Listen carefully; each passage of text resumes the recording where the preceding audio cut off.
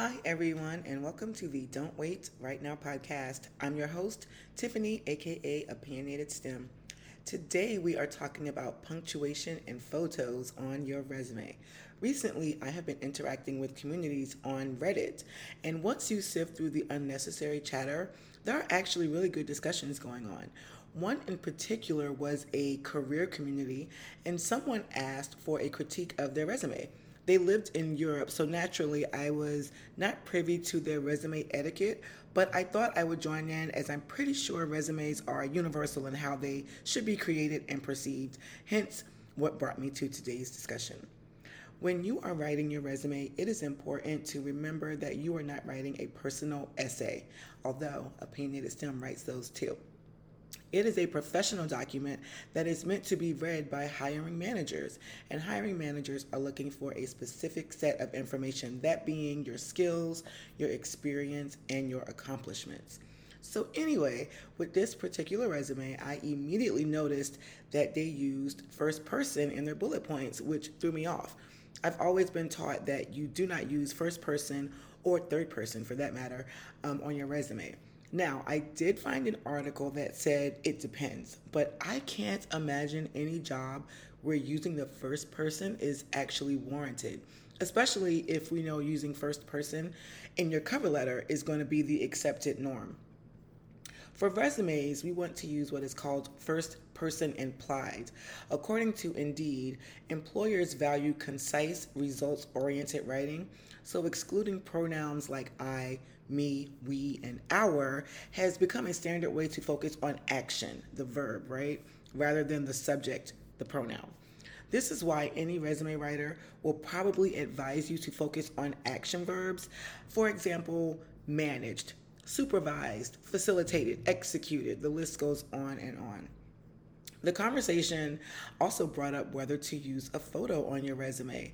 Personally, I do not think it's unprofessional to have one unless the photo itself is unprofessional. Look at it this way. If you have your name and more than likely your LinkedIn profile, I'm going to know what you look like within no time if I'm so inclined to look for it. I do believe that your resume is prime real estate, though, and every character of space is precious.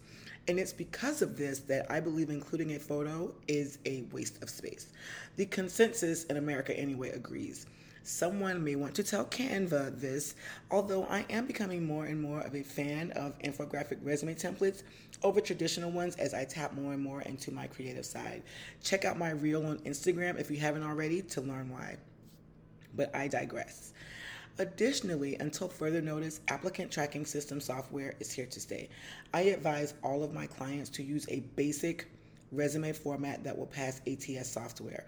And while it may not be as aesthetically pleasing, it has a better chance of landing on a hiring manager's desk.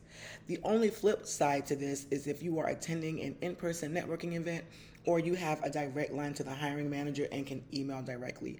Otherwise, you are a little fish in a big ocean. And don't assume that a resume with a ton of graphics and non-standard content is going to filter well, because it won't. At least not until the next brilliant tech enthusiast develops a better system. What I did find interesting, though, is that industry experts found that job seekers in Austria, Belgium, France, Germany, Portugal, Spain, Scandinavian countries, the Middle East, Africa, Asia, and South America should actually add photos to their resumes. It is customary in these regions, and hiring managers explain that it helps them to get to know the applicant better. I guess some applicants' personality can shine through a picture, but professional pictures are pretty bland in terms of flair, so I'm not really sure if I buy that, but those are the findings. In any event, it should be mentioned that customs vary by organization, and even national standards are always subject to change. So if you are adamant about using a photo on your resume, maybe a life abroad is the one for you, career-wise anyway. And there you have it. As always, thank you for listening. I hope you found this episode helpful. Don't forget to subscribe so you don't miss any of the valuable information I have to share with you this season as we navigate your career journey and help you achieve your goals. There are only 3 episodes left in this season. Let me know what content you want to see during the break.